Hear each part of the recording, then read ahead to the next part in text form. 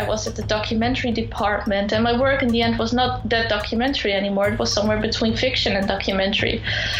So when I came out of the academy, I thought like, okay, I'm really shit at this, and now I have an education in this, so what am I gonna do? Hi everybody, welcome to the show. This is Blissfully Aware, a podcast about rooting into purpose and exploring your creative process. I'm Ioana Friedman. Imagine you're a 12-year-old kid and you're going to an amusement park with your dad. He hands you over a tiny plastic disposable camera. It's the first time you've held such a thing. You'd never put a camera to your eyes before. And all of a sudden, everything looks new. Trees, flowers, your friends, when you start posing them in front of all these things that you're finding beautiful.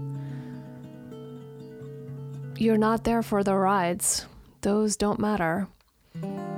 This is how Melissa Schriek started photographing. She was really, really young, and we're gonna sit with her today and fast forward to the time she studied photojournalism in college and how she came to find out that it wasn't for her. What do you do when you realize you've spent a bunch of years investing in a path that no longer feels right for you? Let's see how she moves through that fork in the road. Here we go.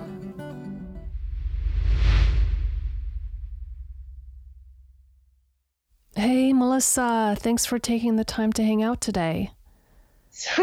Exciting. Let's jump right in. What did it feel like to shoot when you started? I've always been super curious about the world around me. My biggest dream when I was younger was that everybody would be gone from the world and I was the only one. So I could go into all the houses and see how everybody's house looks like. And I wanted to look in all the little cupboards. I was so nosy. And with photography, I went to the most crazy places to really document the situation. I just wanted to be part of something for a little while and then step away again. What did you photograph? I've been to the circus. I went to a food bank and I was there for months photographing the situation. And that was really, for me, the starting point of my photography. Yeah, it sounds like you organically followed your curiosity. How did you deliberately start training as a photojournalist? I went to the Royal Academy of Art in the Netherlands and I did 5 years of photography there, documentary photography. And when I came in, I was really like a journalist. It was my dream to be a war photographer, actually. I don't think I would ever dare to go to war, but the whole situation really attracted me. So I came into the school as really a journalist and very much documenting situations.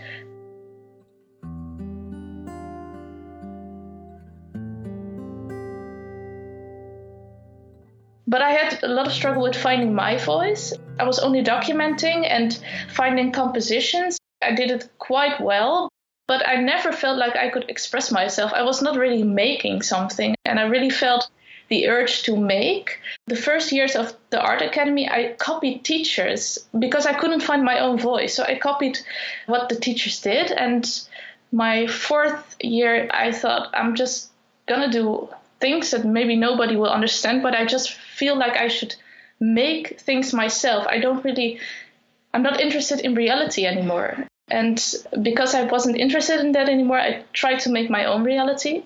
What a jump. Can we zoom in on that a little bit and describe what it was like? For me, I felt like as a photojournalist, you really have to be in a situation and you're always on, trying to find the moment. And when I started creating situations, I still felt like that journalist. So even though I made a situation myself, I still, to this day, try not to pose people a lot. I try to make them do something and then I approach it as a journalist. So I ran towards them. I tried to capture the sites that I want. I learned from journalism not to be a static photographer. And that really helped me in the beginning and to this day to create something that is really mine. energy, things happening, bodies, movement. So I learned a lot from it, but it was a big jump. I still don't know how I feel about it, actually, because it was quite recent. That's so great. You're in it. You're figuring it out as you're going. That's what it's all about. So let's talk about that transition a little bit more. You started pushing and testing new ways to do it in your own voice. What was that like? I started collaborating with a dancer. I never met her before, but we went to the streets, and because she was already a creative soul, I just asked her, like, can you do something there? She started doing things like hanging over a pole, dancing with a bike, crazy stuff. Mm-hmm. And then something clicked in me, and I thought, like, okay, I don't have to follow her. We can work together. And because she was a dancer, she was so comfortable with everything that I asked her. A new world opened up to me, and that's where it all started. The idea that I could create something myself instead of only documenting it. In journalism, you don't do that. You're trying to capture the moment as it is. Yeah. Why are you drawn to photographing dancers? They look real. If I photograph a model, sometimes they're very much busy with looking beautiful. And I don't think people in my photographs always look beautiful. And I'm not looking for them to be beautiful, but I'm just more looking for like an emotion that you can feel from a body. And dancers are experts on that. Mm-hmm, totally. What's been a challenge for you in photographing dancers? It was quite a struggle at the beginning to not make dance photos.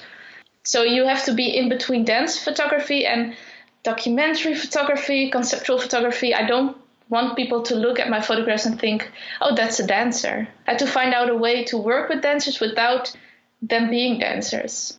And what did you figure out? Setting is very important. I photograph a lot on the streets. Also not the theatrical, dramatic movements or the really cliche dance movements. I never use it. Mm-hmm. And most of the times when I ask them to do something, I first do it myself. But they sort of sculpt the movement into something that is very much more emotion into it than if I would do it. So I think a lot comes from me, and then they sculpt it to the end result.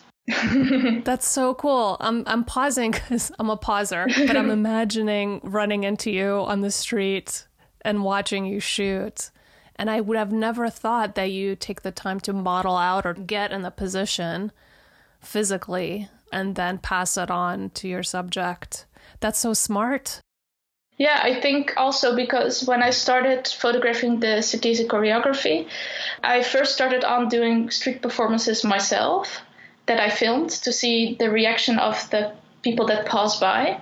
But also because I thought, how can I ask other people to do something that I have never done before? I find it very important to be in the position of the model, of the dancer, of the person I have photographed, because it feels a bit more humble. Otherwise, I feel more like, you do this, I'm the director, but I really want to work together and I want to know how they feel. And yeah, I just really want to have that collaboration. I think it's quite important because as a photographer, there's quite a hierarchy, and I don't want that. I want to be on the same level. And how did this hierarchical dynamic that you felt affect your relationship with journalism? If you think about journalism and very like hardcore documentary photography, I always felt uneasy that I felt that I had a higher position in the hierarchy, capturing these people, and I could make them look however I wanted to. I could photograph them on a sad moment and the world would think that they were very sad. And I felt such a burden by that, like I felt dishonest. And that's also why I really deliberately stopped doing that kind of photography, because I didn't feel at ease with the position that I was in. Some people may be very good at it or don't have that problem or approach it a different way. It's also very important to think about that as a photographer, because you do have responsibilities.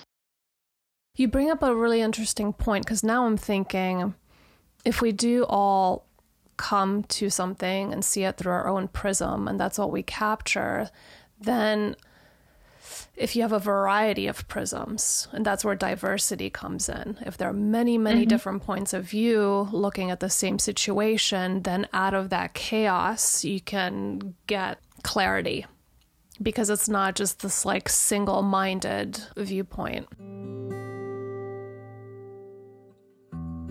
So you have this really rich photojournalistic training and sensibility. So much of what you shoot is about choreographing and studying people interacting in urban places. How are you thinking about your creative process right now? I think like all artists at this moment, it's difficult to approach your work like you're used to. So you have to change it a bit, or you have to completely change it even. I do think it's a very important time right now to make work because we are in a historic moment. But it's difficult because normally I indeed study multiple people or two people connecting with each other. And I can't do that now because that connection is gone, or at least the physical connection is gone.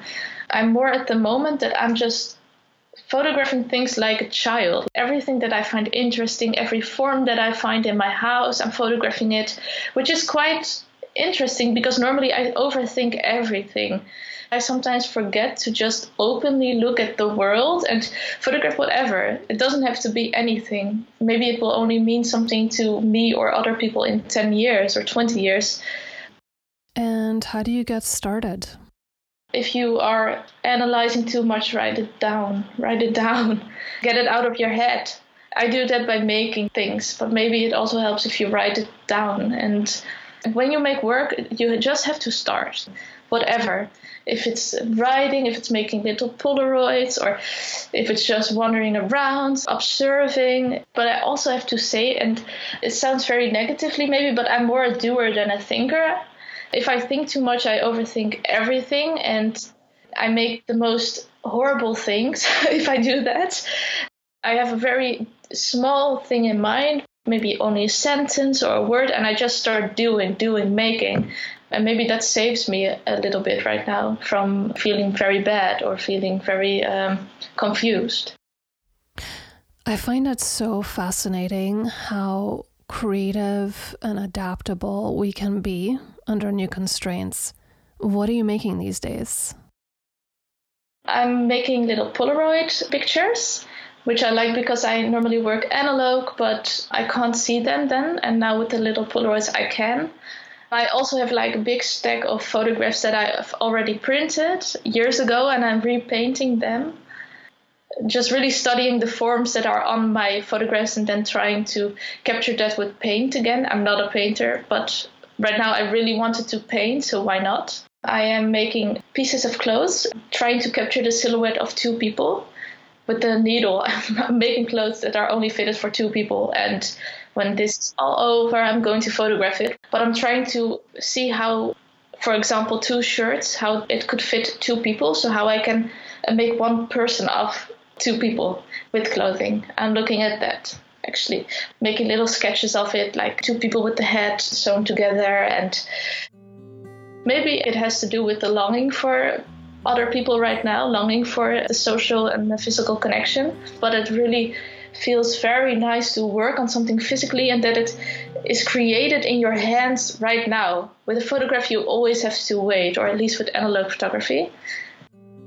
Everything around me feels so now, feels so present. I also want to do things that are immediately visible. Fashion, painting, even though I'm not very good at it, I'm just starting with it. So I can see whatever happens. And if it's nothing, I'm okay with that too. That's amazing. What's your definition of being good at something? I think I'm good at it if I can fully express myself through that medium.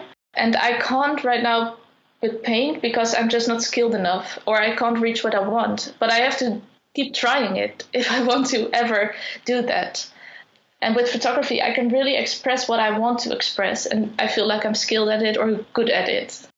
Mm-hmm. So it's almost like you're opening up new channels, and they're not fully, like you can't fully see the light at the end of that tunnel yet. Yeah, it feels a bit like that. If I would think too much right now about my work and about the series I was working on, I would go crazy. So I really had to find a different way of working because everything changed. Everything is standing still. So how can you still be an artist if that happens? And I'm so interested in what everybody is making. I know people are making the most beautiful things right now. I'm so curious. Yeah. How'd you learn to adapt?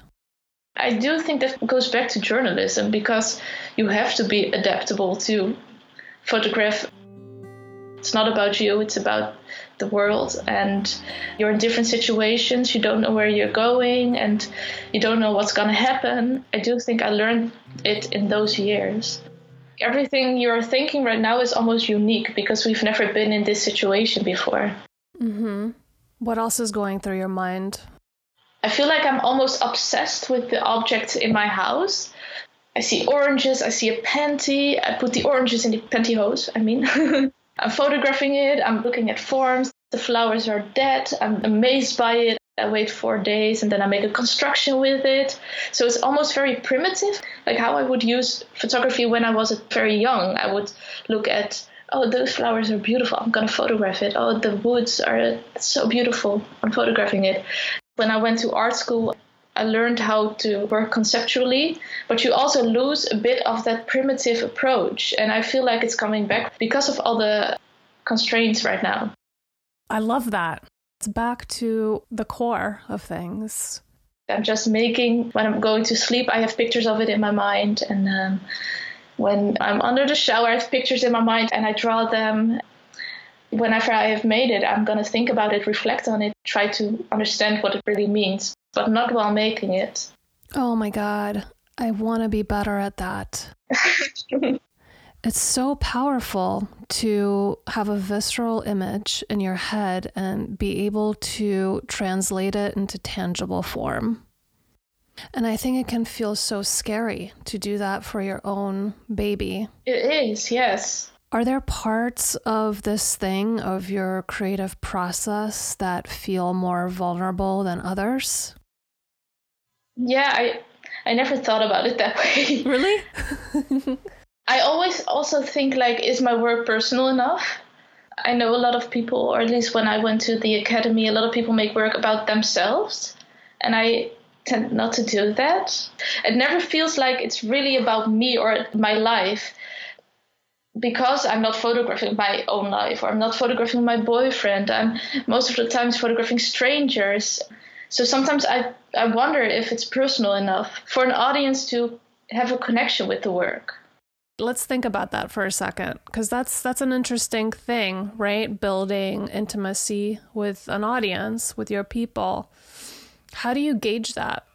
Well, I have to tell you a bit of a story about my art academy. I never really felt like they understood me and never really got a praise for my work. I always thought I was quite bad. It was quite bad for the trust I have in myself. I was at the documentary department and my work in the end was not that documentary anymore. It was somewhere between fiction and documentary. So when I came out of the academy, I thought, like, okay, I'm really shit at this and now I have an education in this. So what am I gonna do? And here's a turning point. Imagine you've spent the better part of 5 years investing in one path, and now you're staring down this road, realizing wholeheartedly that it's not for you. This was Melissa's situation. Let's see what she decides to do. And from that moment on, I thought, like, well, I'm just going to do whatever I want. I'm going to make the weirdest things. I'm going to make the craziest things. Nobody's going to understand it. But at least I'm happy. So I started really making whatever I wanted. No thoughts about it. Not feeling bad anymore. And only then people saw my work. Or at least I got messages from people that saw something in my work that I never really meant that way, but they could see it. And I thought that was so beautiful that it could mean something to somebody. And only through Instagram the last year, I really got quite a lot of people that follow me and give positive reactions to my work. And I think that really helped me with regaining that trust in myself. It's pretty amazing to see how you're coming to terms with the fact that what you studied wasn't going to serve you and how you planned. But also how even though you're doing a new type of creative work now, your base in journalism is informing it and you're applying it in new ways. It's pretty cool continuity. Yeah, I quite like the idea that work cannot really be put in a box. I'm really a big fan of Viviane Sasse, for instance, who I think is an amazing photographer in every aspect of her work, the documentary side, but also the fashion side. And I really admire it in artists and photographers if they can work in different aspects of the spectrum. I never really felt comfortable with only being a documentary photographer or only being a fashion photographer. So I also can't really put myself into a box if somebody would ask. But I also don't really care about it anymore.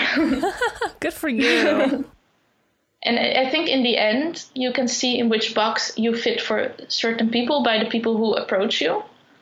So if brands are approaching you, well, maybe you have a fashion aspect to your work. And if you are asked by a newspaper, maybe you have a documentary aspect. Great. I really approach it like that. The people who approach me, I think, okay, well, my work spoke to them and they are now part of my audience. Absolutely. Do you want to talk a little bit more about how art and commerce mix for you? I'm quite at the beginning of my career. I've noticed that some people may think that I'm a bit further than I am because I got requests for internships and people would ask me to donate works to graduation exhibitions. And I do find it very humbling if somebody asks me those things. But I think also Instagram can sometimes give a strange perspective. You look at somebody's Instagram or website and you think like, oh, they are at that point of their career. But I still myself feel like I'm really at the beginning, and the things that I really want, like an agency and a gallery, I really don't have that yet. What kind of commissions would you be interested in? I would really like to make my work the city's choreography, which is really about choreography on the street, urban bodies for a very high fashion brand. I think that would be a super interesting clash. I'm also interested in activewear because I photograph quite energetic. But what I also would love to do is go really on to my journalistic roots, to have more journalistic assignment, but then approach it in completely the way I photograph. So it would be quite an interesting connection. And there are agencies that I'm interested in. It would be a great way to work more on commercial assignments. They need your talent and your vision as much as you need them for interesting projects. So in an ideal world, it's this beautiful symbiotic relationship. Yeah, I do really wonder how other photographers or artists deal with this part of the work. You're in the beginning of your career, you're walking on the right path. It feels like sort of an in-between moment because you don't get a lot of recognition yet, but you feel like your work is really building towards a good oeuvre. How do you deal with setting that next step? I sometimes feel like I'm trying to climb a wall. I'm never reaching the top. I think it's a difficult place in your career, this point where I am right now, because you really have to try to make the next step, whatever it is. Maybe it's an agency or it's starting a new big project, applying for a fund, a residency, whatever. I think it's a difficult time, but also exciting because you are not limited. You are completely free. So I'm always a bit in between those two things, like freedom and the next step in my career. And I don't have the answers. There are no perfect answers, by the way. But what I will say is, from where I'm sitting, I see you being really great at shaping a vision of your work. It's so clear and crisp and like you have your stamp. I can identify your piece anywhere. And to me, that signals a really keen ability on your part to have clarity of an idea and what you want. So if we were to take that from the making of stuff and place it into steps forward in the arc of your career, business-wise, I would approach it the same way. Like, what does Melissa, the human being, want to say in your career? And who out there as an agent or as a book publisher, whatever, is thinking along the same lines, right? That way you can support each other in your vision, because there's going to be several that are kind of in your orbit already. I think that's something that as a young maker you forget, that it's a collaboration.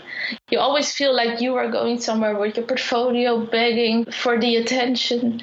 But in the end, it's of course two-sided. It's not only me approaching them, but also they are getting to know a new person, new talent. And I don't think it has to be this formal presentation. I think it could be as simple as reaching out to them on social media or email and being like, hey, dude, I saw the campaign that you just did and it's awesome. That's it. You know, just opening up that line of communication like you would with a friend. I can imagine that they have hundreds of emails from different photographers. So I always think about how can I approach it in the first contact, show myself or the way I think. Send them something instead of emailing them, or you send them a little movie about your work. So that it's not only the email like, hi, love your agency. You also have to think about them and what they would like to see, and then try to find the point where it all comes together. I also try to invest a lot about people that are a bit in the same career path, age range, because even though they are right now not at the level that we could work together, they may be in the future, and I like to already build a connection with them now and a strong relationship. I do try to also keep it small and more like, okay, I love your work, can we meet for coffee? Can we just talk? You never know what's going to happen, but it's already a good way to share inspiration. Yeah, and support, right? Yeah, also that. There's nothing like being able to share your process with somebody who's in the creative business. Yeah, and I think not a lot of people talk about the difficult part of being an artist or being in the artistic business. It's very good to say something about it right now, because I often feel like it's a bit hidden away. I think about artists who are already in the point of their career that everybody knows them, they're getting a lot of jobs. I always wonder, how did you get there and what were the struggles and what did you have to do or what didn't you do and how did you get to that point? And I never really get an answer to that. Everybody's a bit secretive about it. And I wonder why, because everybody goes through sort of the same process. I'm on a mission to demystify the creative process and just make it more accessible. Where have you looked for answers? I look a lot at interviews with those artists that I admire, see how they responded there, but I haven't really found the answers, like how did your career go and how did you come to this point? Often there's a black space where those answers would be. And of course, there's no formula out there that fits everybody. But what are some of the tensions that you're feeling that you would like to hear other artists talk about and give you a little bit more context about? A big problem for a lot of artists is money, of course. Where do you get money in the beginning of your career? We know you can have a side job, but if you didn't, how did you do that? A lot of artists would benefit from having answers to that or inspiration from that or only support, because even maybe that big artist says like, yeah, I worked in a bar until like 5 years ago, and it can offer some sort of support or relief. Also, how did you get in contact with a curator, or how did you get in contact with that gallery or that museum, and how did they buy your work? And I don't have the answers to that, but if I ever come to that point in my career, I will definitely try to tell other artists, young artists, how I did it and support them, because I think a lot of people now just don't make it because of they feel like there's no way out of this, that they don't have money or they don't have jobs. And I'm not really a fan of competitiveness in the art world. I experienced that quite a lot in the art academy. of course you get competitive because you're all striving for the same goal. You're all trying to make great work. I really try not to feel competitiveness with other photographers or other artists. I can ask that person to drink a coffee. Maybe we can learn from each other. And that's sort of the approach that I want to have with photography and art. And I hope that will open up more in the art world, because I don't think we're all fighting against each other, but we're making something together. How do you see that? Everybody is unique. It doesn't matter what your subject is, but you making the work about that subject will make it unique. So also if somebody takes exactly the same subject, it doesn't matter, because you are you and you are making whatever you are making.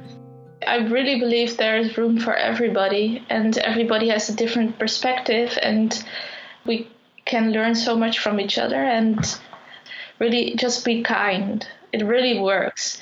Don't be rude and don't put yourself above somebody if you're maybe a bit further in your career. I think it works in every aspect of life, but I really try to take that with me everywhere I go. You don't have to be mean or competitive, because people will see through that, and people don't like it if you judge other people or if you don't think other person deserves something because you want it yourself.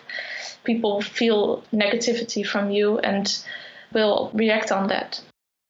Reflecting on all the times that maybe I was a little unkind in my life, it's because I was so unsure of myself. I was so worried about my position in the conversation or in my role, whatever the hell was going on, or my family, whatever was going on. And I really think that's rooted in coming to life from a place of scarcity. Like there isn't enough to go around for everybody. So a lot of the practice that I try to do with a daring and with myself is converting that anxiety into being able to come to life, creative life, personal life, from a place of there's plenty. There's plenty of love and affection and attention to go around, because we don't need it from everybody. We need it from a handful of people that we feel an affinity with. And so all this goes a long way to creating a nurturing space where creatives and partners can mutually support each other. And man, what a time for reflection and reckoning are we living through right now. I think also this time right now is a time to rethink everything. I also want to say here that I can totally imagine that you cannot make something right now, that you don't feel well to make something, or that you are in a bad spot in your mind. It's also okay if you can't do that. Be yourself and also give yourself time. Maybe you think like, this is for me time to think about everything I have done and I'm not going to do anything right now. That's also fine. So don't feel pushed. You'll take the time to step back. As an artist, you don't have to make all your work today. Things you are thinking about the next couple months will in 10 years be your life work. But if you didn't take the time right now, it would have never happened in 10 years. Absolutely. So how can people support artists right now? What's the best thing to do? I'm not short on money right now, so I try to indeed buy a print or do something, for other artists. Buy something small if you can afford it. Just help them through these times. And if you have a ticket for a concert, don't try to get a refund if you can miss the money, but just leave it or get a voucher. I really try to deliberately do those things, especially for other artists. Speaking of supporting each other, where can people find you? People can find me on Instagram and on my website, of course, but I'm really available on my Instagram, Melissa Schriek. So it's just my full name. You can always ask me questions on Instagram. I really like to meet other people around in that way, especially in these times. Okay, right on. We'll put all this in the show notes so everybody, you can check it out there. Melissa, thank you so much for coming on. It was a pleasure to talk to you. Thank you for inviting me.